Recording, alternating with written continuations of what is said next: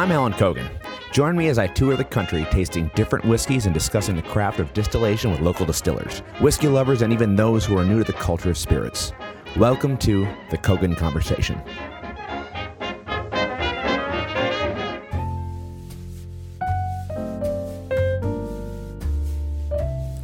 In this episode, I had the pleasure of sitting down with Derek Anderson, the owner of the MacMillan Whiskey Room, located in the Mosaic District of Fairfax, Virginia. This is a favorite spot of mine, and Derek has an impressive collection of spirits. Do me a favor, and if you aren't already, follow us on social media and ring the notification bell on your favorite listening platform so you never miss a new episode. And if you like this episode and others we've done, I'd appreciate a review on both Apple Podcasts and Spotify. It really helps get the word out and helps to showcase these small businesses in the spirits industry. Now let's get to the show. Cheers.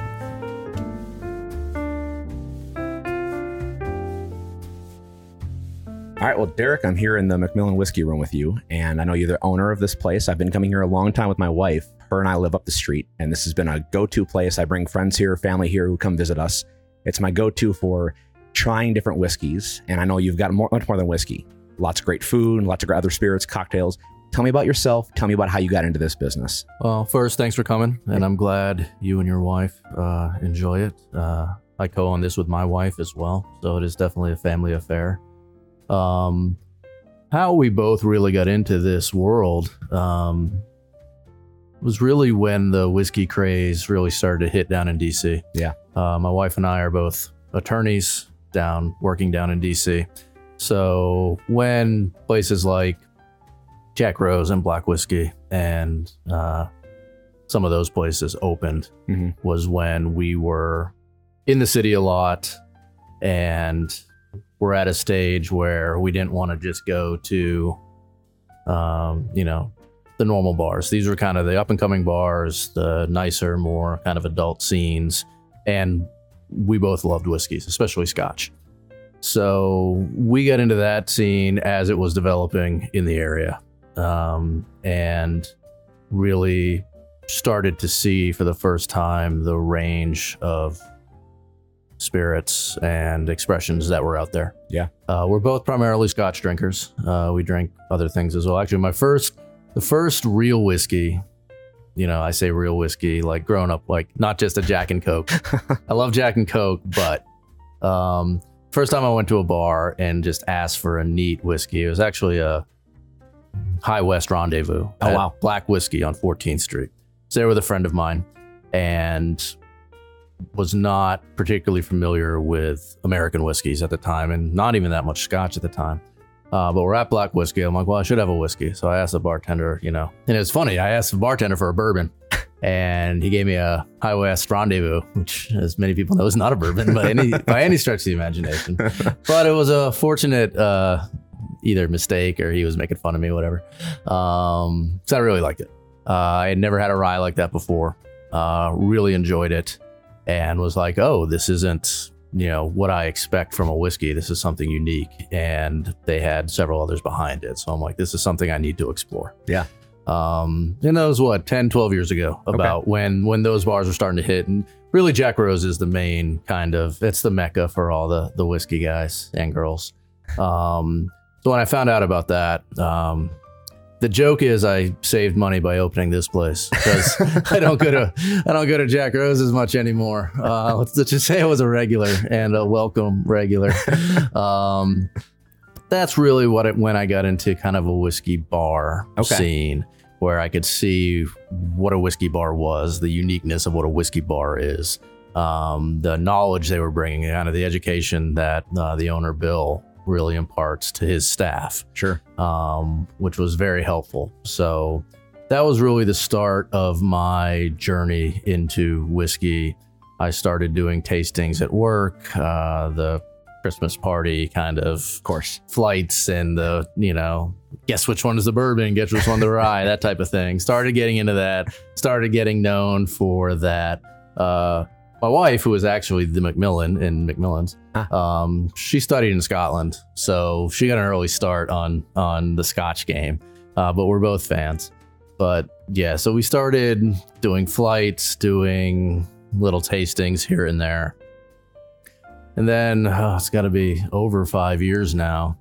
We're walking through Mosaic. It was kind of our neighborhood haunt, probably coming back from a movie. I don't remember. And this little corner of Mosaic, this was a complete cold, dark shell. There was no floor. There was nothing. It was just completely empty. Wow. And as we were walking to the parking garage, I kind of looked at the space with the windows and kind of the size of it, and was like, and knowing that there weren't a lot of whiskey bars in Virginia. I didn't know why at the time. We'll probably get into that later. I just knew that I couldn't get a good whiskey bar near my house. I was like, that'd be a good spot for kind of an English pub whiskey bar, that size and everything. And my wife's like, yeah. And that's normally all I need is if there's not a hard no immediately, right. I can usually go farther down the road than she can pull me back from. And that was basically it. She said, yeah. And we walked in, and next time I was here, I see a sign, leasing opportunities, call so-and-so. And I called so-and-so who had never been in the restaurant industry, not since college. Sure. I was a cook at Hooters actually in high school. Well, it's a story for another time. What a transition. But the shorts were something. No, I'm just kidding. But yeah, I didn't have any restaurant experience, any bar experience. Again, I was an attorney along with my wife downtown. But thought that with the right people, I can certainly hire people to run a bar. I mean, I've been hiring people for a while. I'm like, if I could steer it, my wife and I could steer it from the customer perspective of the type of bar that people like us in the area would like to go to. And I'm like, if I can create that vision and then hire competent people to do that, it may work. So I'm like, well, I'll give it a shot. I had no idea about, how much it would cost, the laws involved. I knew nothing about the Virginia ABC. I'm kind of glad, because if I did, I may not have bothered. But I was just like, well, let me just, a phone call won't hurt. And then talking to an architect won't hurt, and talking to a contractor. And by the time we finally got to the lease, we had really put together a pretty good plan and figured, it really only has to break even. We're still working downtown. I wasn't planning on running it full time. I'm like, again, I spent plenty of money at Jack Rose. I'm like, all it has to do is break even and we'll win. Yeah. So I'm like, we can do that. We can break. I'm like, come on, we can break even in Mosaic, in the middle of Mosaic. If a whiskey bar in the middle of Mosaic is losing money, you're doing something wrong. Absolutely. So that was kind of going into it, was let's hire people to run it. Let's give them the overriding vision of what a whiskey customer of a certain type, a certain age, a certain demographic would like. Sure. Make it friendly to the neighborhood, and let's break even. And 5 years later, here we are. You correct me if I'm wrong. You guys started right before COVID, right? We were open about 9 months. We opened Memorial Day 2019. Okay. And we closed. Technically, we were open St. Patrick's Day 2020. It was right when the NBA had just shut down. Okay. And we were open, but empty. We knew at the time. Sure. And, we were just trying to get our hold of things. And of course, people, how can you be open, you monsters? And I'm like, we're all kind of in this together. I don't know what's going on here. And, I'm not coughing on people or anything. Yeah, we were open about 9 months. It actually turned out to be a blessing in disguise, because those were very tumultuous 9 months, as probably any restaurant is. But as I had said, I wanted to hire people to run it for me. Right. Our management team that we hired did not last long for a variety of reasons. Some unavoidable, some very avoidable. But the managers that we hired to start within a month were gone. Wow. And I was still practicing law full time, as my wife was and still is. So it was kind of panic mode, let's just keep the doors open. We were instantly very popular, which was fantastic. I just wanted to keep the doors open. And so I basically looked at the staff I had and was like, all right, you're the oldest or the most competent or whatever. So you're the manager now. And the cooks, how old are you? 21? Good. You're in charge. It's literally what happened. That's awesome. And I'm like, look, let's just keep this place open. Yeah. I will do my best to guide it in person, but let's just keep it open. And we did, but we were always, barely keeping the head above water for all types of things, just things that come up. Getting to know the ABC system, getting to know all the rules, getting to know our customers, all that stuff. The questions you didn't even know to ask, needing an answer right away. So 9 months later, again, it's unfortunate how it happened, but having those 2 or 3 months of everyone being closed allowed me to catch my breath, allowed me to kind of reassess everything and start over.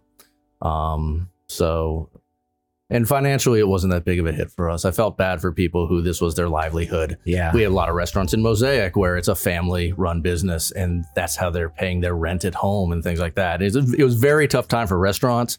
We were fortunate enough that we had our outside income. This was it was a hobby at the time. And so financially, we just, we kicked out the rent and that was fine. We kept our health insurance for our staff, which was the most important thing. But there wasn't a lot of negative for us, a PPP loan, and we broke even.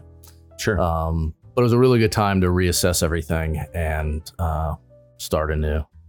Yeah, well, that's awesome. I mean, you have a beautiful space here, and I do want to dive into, because when you step in here, it's a small space, but the grandeur of the amount of bottles of liquor that you have is incredible. So I'm curious about the hurdles of the ABC. I know there are a lot of distilleries that have issues giving out samples. They're not classified as bars. How does that work? So for us, there's a lot of things that are going on with the ABC. There's, the retail side that a lot of the distributors can talk about. For people who don't know, we don't have liquor spirit distributors in Virginia. We buy through the ABC at the same price as everyone else, the same availability as everyone else. The lottery has changed a little bit in the last 6 or 8 months. There is now a restaurant-only lottery every week. So we'll go online, and there might be 10 bottles, Blanton's, Eagle Rare, the occasional unicorn on there. Yeah. I think Weller was on there. 3 Wellers is Wellers, but 3 bottles of Weller, pet peeve of mine, were on the list last week. But we don't have secret access to anything, or we don't have wholesale pricing. All the rumors we've heard are not true on that. Are there restaurants that miraculously have things that have never been on the Virginia list? Yes. We will not have those. They can do their thing. I'll do my thing. I will follow the rules. But otherwise, we have to buy through the ABC just like everybody else.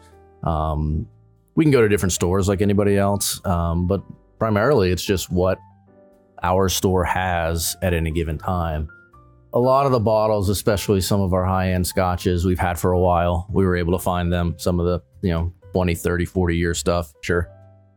The rest, if you come in and you see something you haven't seen, it's because we just happen to get it at a store, or we happen to get it through the lottery, and it's been building over time. But that is the Virginia ABC.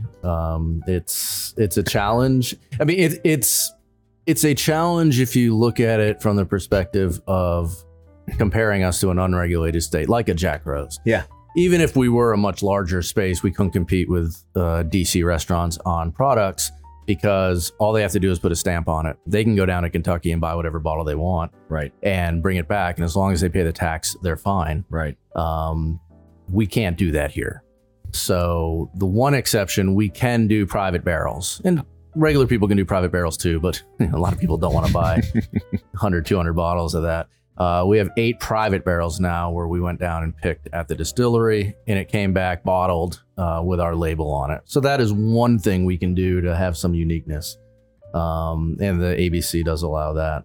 But otherwise, it's just, until the restaurant lottery changed, I was in line at the store, really, store 219 on Tuesdays if I felt like it.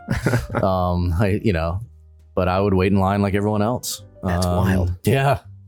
Well, it's so foreign to me. So I'm born and raised Wisconsin, and Wisconsin, I'm sure has the most bars per capita. As they should. Well, you go down to your local Walmart down the street from my high school, and you can buy every bottle that you see on the shelf. It's wild. ABC, I think there's one benefit that I've always noticed, that MSRP is pretty good. It is. But you go into DC, you get markup by 200%. Right. So that's why I appreciate places like this that, hey, I'm glad you didn't get deterred by the ABC law because you didn't know about it yet. Yeah. But I can come here and have a Lafroig 25 without having to spend, what is it now, $2,500 for a bottle? It gets crazy. I mean, our most expensive bottle right now, I think, is the MacMillan 30. It's a $5,000 bottle. And yeah, I try not to mark up as much on that one as I would on a $15 bottle, but we try to make it approachable. I personally, so for example, if I get, we have had some Van Winkle through the lottery over the years. So let's use that as an example. I think it was $80 bottle, thereabouts. So I charged what I would charge for an $80 bottle. Yeah. I thought that was fair. Sure. A lot of people thought I was crazy. I'm like, the extra 1,000 I could make on this bottle is not worth being the guy who makes an extra 1,000 on that bottle. Sure. If other people want to, look, I'm not out loud judging people on what they want to charge and what they want to do. People got to pay their bills. That's fine. But me, I'm like, if I pay $80 for a bottle, I don't care if it's, Screwball, which is the one I make fun of all the time. Yeah. People love that stuff, but if it's peanut butter whiskey, fine. If it's cinnamon whiskey, fine. If it's Van Winkle, fine. I'm charging the same price. And yeah, it's gone in an hour because I'll do that on like a slow day, like on a Tuesday. So, because I'm not crazy, but I'm not stupid.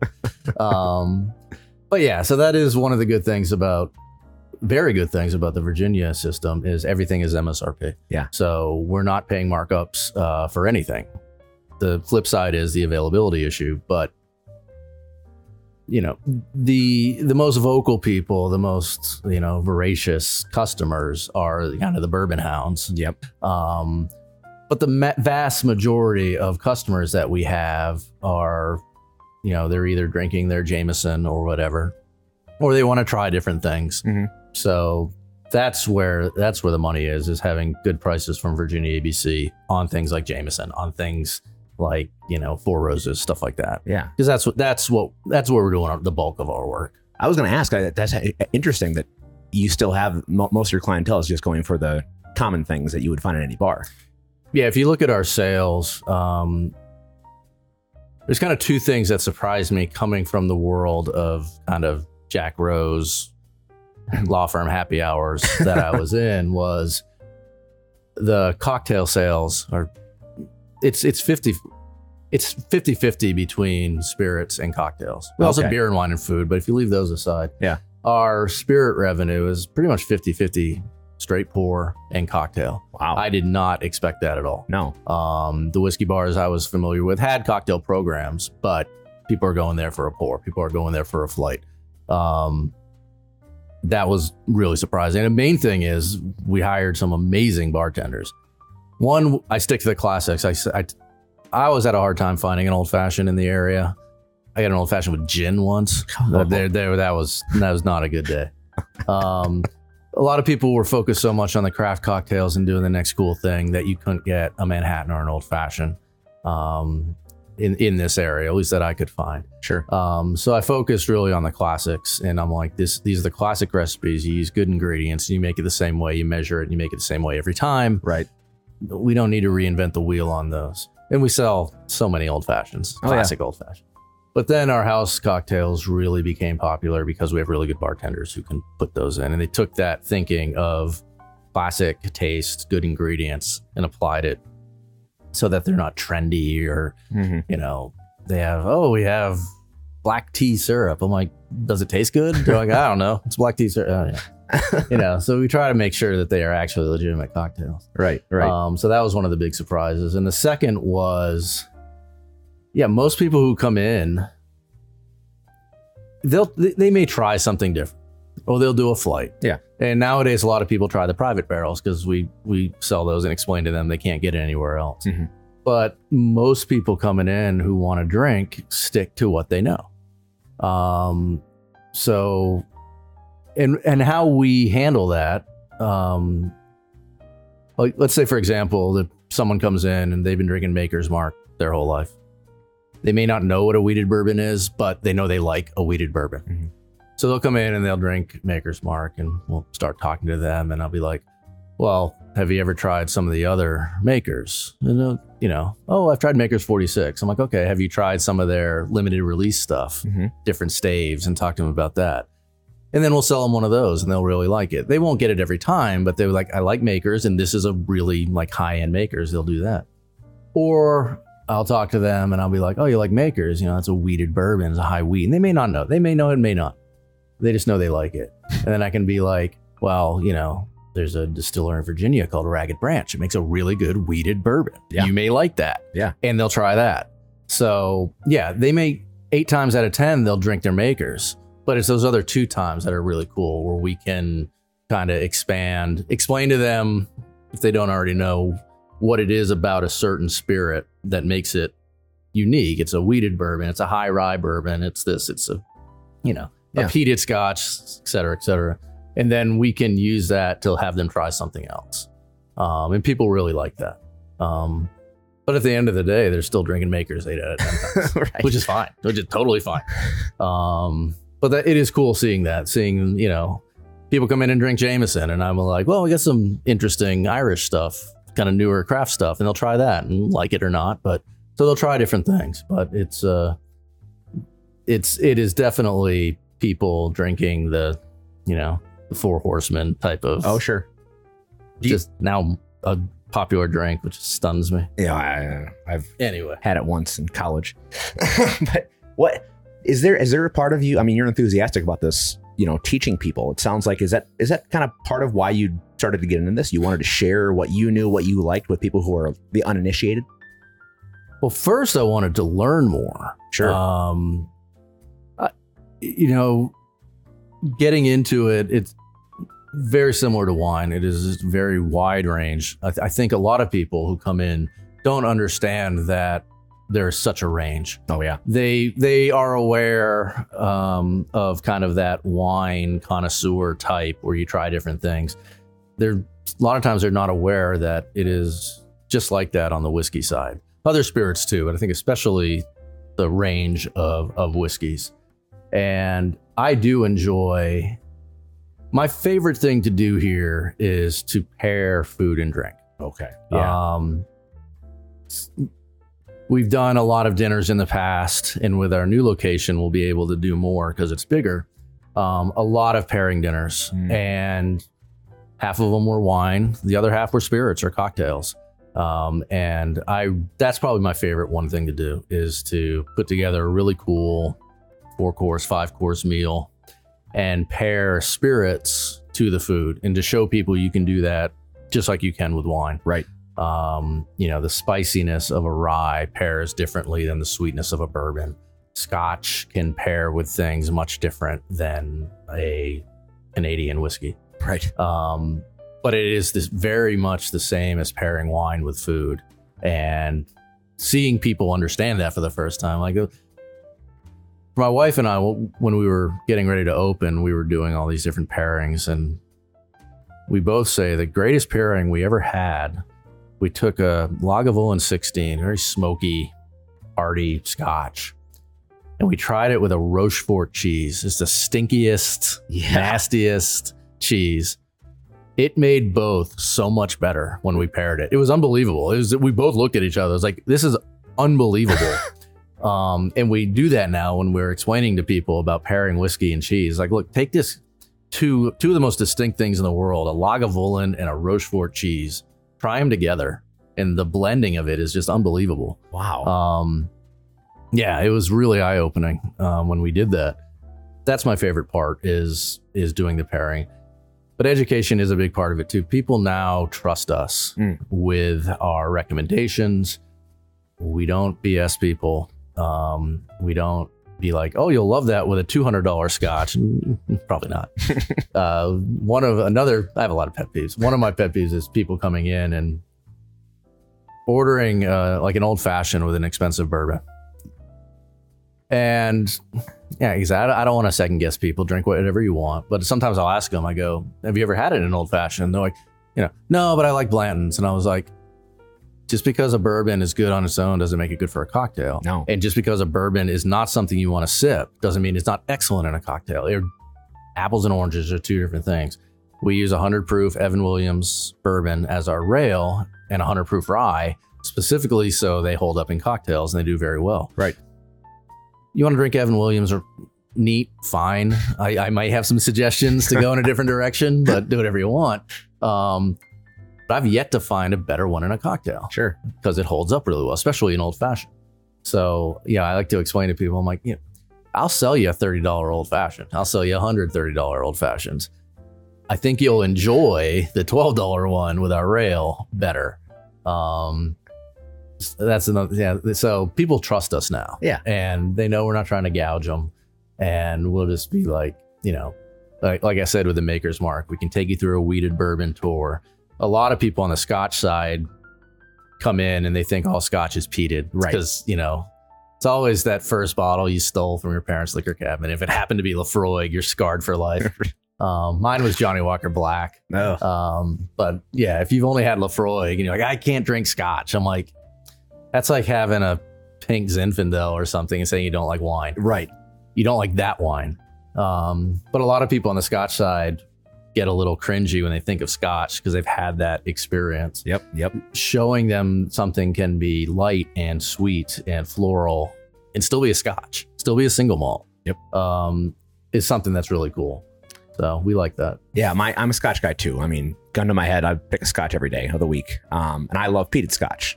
The peatier, the better. I love Peat Monster. I love Octomore, all Bruichladdich stuff. It's great. To an offensive point, but my friends and family who I've introduced to a lot of whiskey, I found that introducing them to an American single malt, which is essentially a Scotch copy, is a good intro to show them that this is what the American version of Scotch is with 100% barley. Scotland's doing the same thing. It just aged longer and costs more money. Yeah. It's a good intro for them. But yeah, that's the old fashioned for me. I don't know if I have to ask you now too. Have you ever had a Wisconsin old fashioned? A brandy old fashioned sweet? I mean, I've had a brandy old fashioned. Yeah. I am a big brandy drinker. I will occasionally drink a Grand Marnier old fashioned. So I've had a brandy old fashioned. I had not heard it referred to as, is there cheese involved or curds of any type? Is that the garnish? If it's got a curd garnish, I can see it being a Wisconsin. But I'm a big brandy fan. So yes, I've had many brandy old fashions. And we have a triple threat old fashioned here. Which is whiskey, rum, and bourbon, or whiskey, rum, and brandy as the spirit. So a third of each. That's cool. Yeah. So it gives it's a dark rum. It's the Bacardi Quattro. So it's got a little molasses on it. And then you have the brandy, the Hennessy. Yeah. So you get the sweetness of it. That's cool. And so it's really complex. It's really nice. A little sweeter than the standard old fashioned, but just the complexities people really like. We've had that on our menu since the day we opened. And it's one of our biggest sellers. It's one of the things we're known for. Yeah. So the Wisconsin old fashioned, I don't like brandy old fashioned in a classic old fashioned style. That doesn't exist in Wisconsin. You can get it, but with Wisconsin old fashioned, it's Korbel brandy. Okay. Wisconsin actually accounts for a third of Korbel's sales out of California. All right. A maraschino cherry, of course, an orange muddled with a sugar cube, and then the brandy and the bitters and a little bit of cherry juice. And 7-Up for a brandy old fashioned sweet, Squirt for a brandy old fashioned sour. And it's classy. It's a classic. That's a classy cocktail right there. Everyone outside of Wisconsin turns their nose up and says, "Wow, why are you not using a Luxardo cherry? What are you?" But anyway, here's my Wisconsin history. I would like it. I think I'd like it. I love it. I usually don't add soda, but I can see why they do. Yep. I'd go with the sour. I'm a sour guy. I think I'd like that drink. I can see myself ordering that. What's your go-to cocktail? Penicillin. I love it. Penicillin. I love it. I am not a big peated Scotch fan. Okay. I'll drink a good peated Scotch. Yeah. And I like Talisker, so light. And the MacMillans are from Campbelltown, so any Springbank, any Glen Scotia, it's going to have some peat on it, and we really like it. Yeah. But I'm not a big ashtray fan. Like Lafroig 10, it's just not my thing. Sure. But the Penicillin's really nice. I love honey. I love ginger. I love lemon. I love Scotch. I can't remember the first time I had one, but it was just, this is my cocktail now, obviously. Yep. So I bounce around a lot. not a big egg white person, which is funny because I require our whiskey sour is our traditional whiskey sour is the Boston sour with the egg white. Oh. We don't call it a Boston sour, we call it a whiskey sour, but it always comes with egg white unless you don't want it. Right. And we have several other egg white drinks. People love the egg white drinks. I am not personally a fan of that, so I stay away from those. I have a few cocktails on the menu that I created. So one of them is, I call it the Sunrise in Veracruz. I'm really good with titles. And then Veracruz looks out east over the water, so I had to call it a Sunrise in Veracruz. It's essentially a spicy blood orange margarita. Ooh. I drink that a lot. It's our biggest selling non-whiskey cocktail, which makes our bartenders furious because I came up with it. They get mad. They can do all these crazy things, and I'll whip something up and crush them. And we're doing our fall cocktails now, and I took a break because I keep winning the cocktail contests. But for the winter, they already know I'm bringing out my espresso old fashioned. Yeah, and they know it's gonna win. They know it's just gonna destroy people. So I let them have fall, and with their weird apple brandy black Negroni things. Oh yeah. But yeah, pumpkin spice flavored. I banned those last year, and then I got yelled at for banning them. The Swifties got mad at me, or whatever it was. They did not come up with a pumpkin one this year, so maybe a little later. We've already had people ask. I'm sure. Last weekend we had Fall Fest here at Mosaic. We were slammed. Yeah. And you can do carry out cocktails in Mosaic now. You can walk around. Yeah. Open carry. Liquor. Open carry liquor. And we had a few people ask if we had any type of pumpkin spice thing. I was like, no, we do not. So Mosaic District here is kind of a gem that we happened on when we moved to Virginia, and just happened to live down the street, and we found this place, and it's like, oh, this is really neat little entertainment district. Mm-hmm. Tell me about the community here. How much of an impact it's had? I mean, this has always been busy whenever we walk in. Yeah. I mean, reservations are a blessing nowadays, but yeah. Well, that was one of the big draws for us. My wife lives in Falls Church for 20 years, so she's been here since. Anyone who's been around this area prior to Mosaic knows about the old movie theater and the sticky floors and the police presence and all that stuff. When I moved to Falls Church, the Target was about to open. So the complex hadn't been completed yet, but we saw what was coming. Sure. It really became our neighborhood, especially the movie theater. We love the movie theater. So being here in kind of a big multi-use neighborhood is important to us. There's over 1,000 apartments right here. You have a built-in base. But there were some bars here, but room for more. There's always room for more bars. So we thought, B-side had the beer thing going on. Caboose hadn't opened yet. The restaurants had bars. But we thought, we could be the kind of the whiskey spirit bar for the neighborhood. So being in Mosaic was really important to us. As good as a concept is, if you're in a strip mall somewhere, it's, you're not going to get the type of traffic you get here. Now you pay more for rent here, but it's worth it. It's definitely worth it. For all the people who want to open a restaurant someday, rent should be about 10% of your revenue. So don't go cheap. The one piece of advice I'd tell people is get a place bigger than you're thinking you need. Not too big, but bigger. We are challenged here with our lack of storage. The amount of food that our chef puts out is stunning to me. Yeah. In that little kitchen back there. You talked about the bottles and the shelves. I mean, they serve a purpose. That is our storage. We don't have a storage room. If we run out of something, it's because it's not on the shelf. Right. There's nothing in the back. The in the back guy, there's never anything in the back.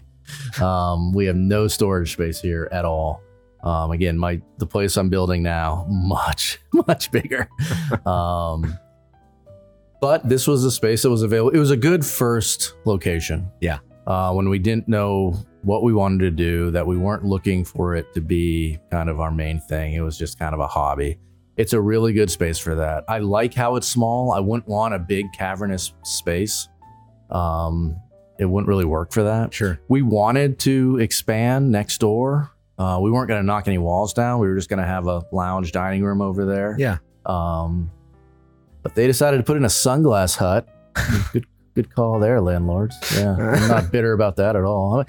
Honestly, I will give them credit. They've been open about a year, and I think last week I actually saw someone buy a pair of sunglasses. Okay. So, kudos to them. Well, at the price of Ray-Bans nowadays, they're probably breaking even. Probably. Yeah, because you can't get sunglasses anywhere else in today's world. You have to go to a brick and mortar sunglass hut. Not that I'm bitter or anything about that. Yeah. So, well, we take a lot of pride in our role as kind of a neighborhood bar here. Yeah. It is a transient community. It's apartments. So we've had people be our best customer for a year and then they move on. We've had some people who stay here quite some time, but we do, a lot of people just say they're going downstairs and that means they're coming here. Where we take that role very seriously. They're the reasons we're doing so well. Yeah. Yes, you get people coming and going, and we still have people who've never heard of us 4 or 5 years later. But it's the neighborhood that keeps us busy day in and day out. So when I'm thinking of prices, when I'm thinking of products, when I'm thinking of hours, when I'm thinking of anything, it's really what do the people in Mosaic want? That's the most important. That's awesome. And that's why I was excited to talk to you about this, because I know you're a small, mom pop shop that doesn't, you're not a big corporate player. And I'm excited to hear more about this new location. Is it in addition to this, or is it the brand new vision of where everything's going to be? It's in addition. Okay. We've got several years left on this lease. And we're doing well. The new location's in Old Town North Alexandria, so about 6 blocks north of King Street. If people know that area, the other Sisters Tie is there, and the other West Elm and the other Shade Store. It's a very similar demographic. It's across from the Hank's Oyster Bar too. There's a nice little restaurant row in this area of North Old Town Alexandria. Pretty much everything except the cocktail bar. Yeah. So we're really excited about the location. The concept is very similar. It's just larger. It's called the MacMillan Spirit House. So This is the whiskey room. That's the Spirit House. And it is going to be what this place kind of has become. We opened as a whiskey room, but we have 70 tequilas on the shelf now. We have, 40 or 50 gins at any one time. It's just, since it was my one place and we saw so many people come in that weren't, a group of 4 come in, there might be 2 whiskey drinkers. There might be 2 people who just want wine. So you have to have a good wine program, different cocktails, different spirits. So the whiskey room is kind of morphed into a much larger selection. The new place, we're just going to start at that point where we're focused on all spirits, a similar cocktail program, a more extensive wine program, and a larger and hopefully more sophisticated but still accessible food menu. It is 3 times as big as the whiskey room on the inside. And we have a covered, heated, and cooled patio that is bigger than the whiskey room. It's 1,400 square feet, which is bigger than the actual whiskey room, front and back. That's awesome. So much larger. We're going to have 2 private rooms, actually, where we can do smaller events. One of the issues we have here, and one of the reasons we don't do as many dinners anymore, is because we've been fortunate enough to be crowded during the week. Right. If we shut down for a dinner, we actually lose money. Oh, man. Because I can't charge a crazy ticket price. I don't want to charge a crazy ticket price for a wine dinner or a spirit dinner. But you lose money because you don't have people coming in and out. So at this point, we're hesitant to do it. There, we can do a 20-person dinner in the back dining room, and no one else will know. Right. We have a small little 12-person room, kind of sneak behind one of those secret doors. I'm not a big speakeasy guy. Yeah, I was gonna say. If you need to give someone a code to get in your place, you're doing it wrong. You're supposed to want people there. It doesn't work. Don't do it.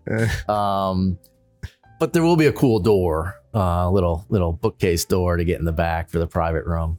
The bar will be twice as big, and separate as well. So we'll be able to do a bunch of different events there. And yeah, it'll be, instead of 500 whiskeys and 200 other spirits, is basically what we have here at the Whiskey Room. It's going to be more evenly spread out. Okay. And it's going to be, for the whiskey side, it's going to be kind of the top and the bottom.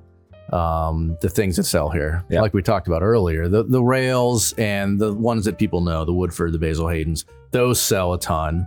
And then if I get something crazy, it sells. The stuff in the middle, looking up at the shelf now, Calumet Farm. Yeah. It's in the middle. It's in the middle in the price point. Bourbon people know it, but not everyone knows it. It's really good and it sells okay. But those are the things that sit on the shelf a little longer, that mid-range. Same with the scotches, some of the 16, 18 year stuff, people will get the regular stuff and then they'll splurge and get the high end stuff. The middle stuff stays here a while. So we'll probably at the new place have the crowd pleasers and then the ones that, like you said, the Lefroy 25 types where you want to go in and splurge a little bit. Right. And that's going to be the main part of the collection. Okay. Because that's, like I said, I found here that you sell a lot of the, entry level stuff. Yeah. And I always want to have the high end stuff because, you're celebrating an anniversary or a promotion or a retirement or something. You break out Macallan 25, Lefroy 25. We want to be able to do that and give people a chance to have an ounce of it. Yeah. You've been drinking Lefroy 10 your whole life. You're about to retire. We had a Ian Hunter 30-year sherry cask. It was one of the best Lefroys I've ever had. And I think half of it went to like retirees who've heard about it from their friends retiring and just killed the bottle because they've never had anything like that. Yeah, you don't have to go spend $2,000 on a bottle. No. And you might not even like it. There's a couple in our locker over there that's essentially our top shelf that I'm not a big fan of. Sure. And I'd be upset if I spent $1,000 on a bottle thinking, ooh, a Dalwhinnie 30 year. I actually don't like the Dalwhinnie 30 year. And I love Dalwhinnie. I'd be upset. I'd be like, oh, come on, man, really? So yeah, that is always a cool part of it. So at the new location, we'll definitely have, that. We'll have the unicorns we can get in the lottery. Sure. And I think that will check most people's boxes. And then I think the Whiskey Room, we might thin the tequila and non-whiskey spirits here. Make it more just whiskey. because like I said, I have no room. The shelves are full. Yeah. And so just, we'll still have, 30 tequilas instead of 70. Okay. I think that's enough. Yeah. We'll have the Clase Azules and we'll have the cool, kind of the Espolon and all that stuff. And obviously the Patron and the Casamigos, but some of the middle ones that people have never heard of, right. We can dial it back a little bit. Well, no, I love that idea, especially because you're going to have both locations. You can kind of more specify this as the Whiskey Room. Yeah. What's the ETA on that opening? Probably looking at January now. We're waiting for final permits. We have the contractor ready to go. We have construction ready to go. Cool. We just need to get those final permits. City of Alexandria seems pretty reasonable to work with. I don't think it'll be much longer. Yeah. And construction, there are some things that are still slowed in the supply chain, but not like it was like a year or two ago. No kidding. So, properly motivated. I'm pretty good at properly motivating people. I think a 12 to 14 week construction will work. I build the bar and the shelves, so Okay. I'll do that. Yeah. All the free time I have. And some of the trim work and stuff. So they just got to get in there and put the hoods up. And, that location had a lot of infrastructure in it already, as opposed to this one where, like I said, it was just dirt on the floor, no plumbing, no electricity in this location at all. Right. And we got this place done in about 14 weeks. It's smaller, but we had to build we had to lay concrete and put in plumbing and do all that stuff.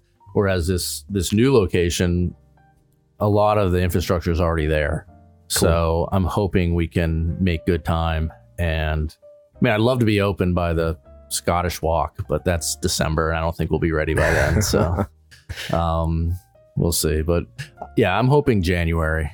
And we'll, keep everyone informed on that one. Yeah, no, I'm excited. I frequent Old Town when I'm in the mood for an expensive 219 cigar cocktail combination. Yeah, we're far enough off of King Street that it is more of a neighborhood locals instead of the tourists, but we're close enough to King Street. It's only 6 blocks. You walk that. Quick Uber, quick walk, stumble, whatever you want to do. So yeah, it's kind of a nice, it's not right on King Street. So it's not touristy. It's not that.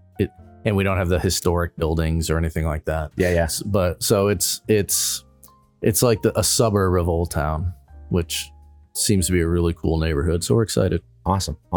Well, I appreciate your kinship in whiskey and your love for whiskey and what you do here. It's been awesome. And I will hit you up when I buy a house to build me one of these amazing shelves in my private room. They're just bookcases. It's all about the trim. You build a bookcase out of easy wood and then you trim it out nice. That's the secret. Well, I mean, the rail with the library ladder is perfect. It's just it's a great aesthetic. A necessity for those tall shelves. Yes, we will have a few ladders in the new location out of necessity. Yes, the ladders. I tell people you cannot ride the ladder like Bell. It doesn't work that way. There are brakes on it when you step on it. And there's insurance reasons. So please stop asking to ride the ladder. Buy 2 flights, you get a free ride on the ladder. That is not the rule. That is not the rule at all. No one's been hurt. 4.5 years knocking on wood, but I've seen some customers do some interesting things. So well, of course, that's what see it from afar. Comes with the trade of the bar, right? Yeah. Well, Derek, it's been an absolute pleasure. Thank you for having me here. Thanks for having me. And I'll definitely be back. Good. I'm a customer. Good. Glad to hear it. So cheers, man. Appreciate it. Cheers.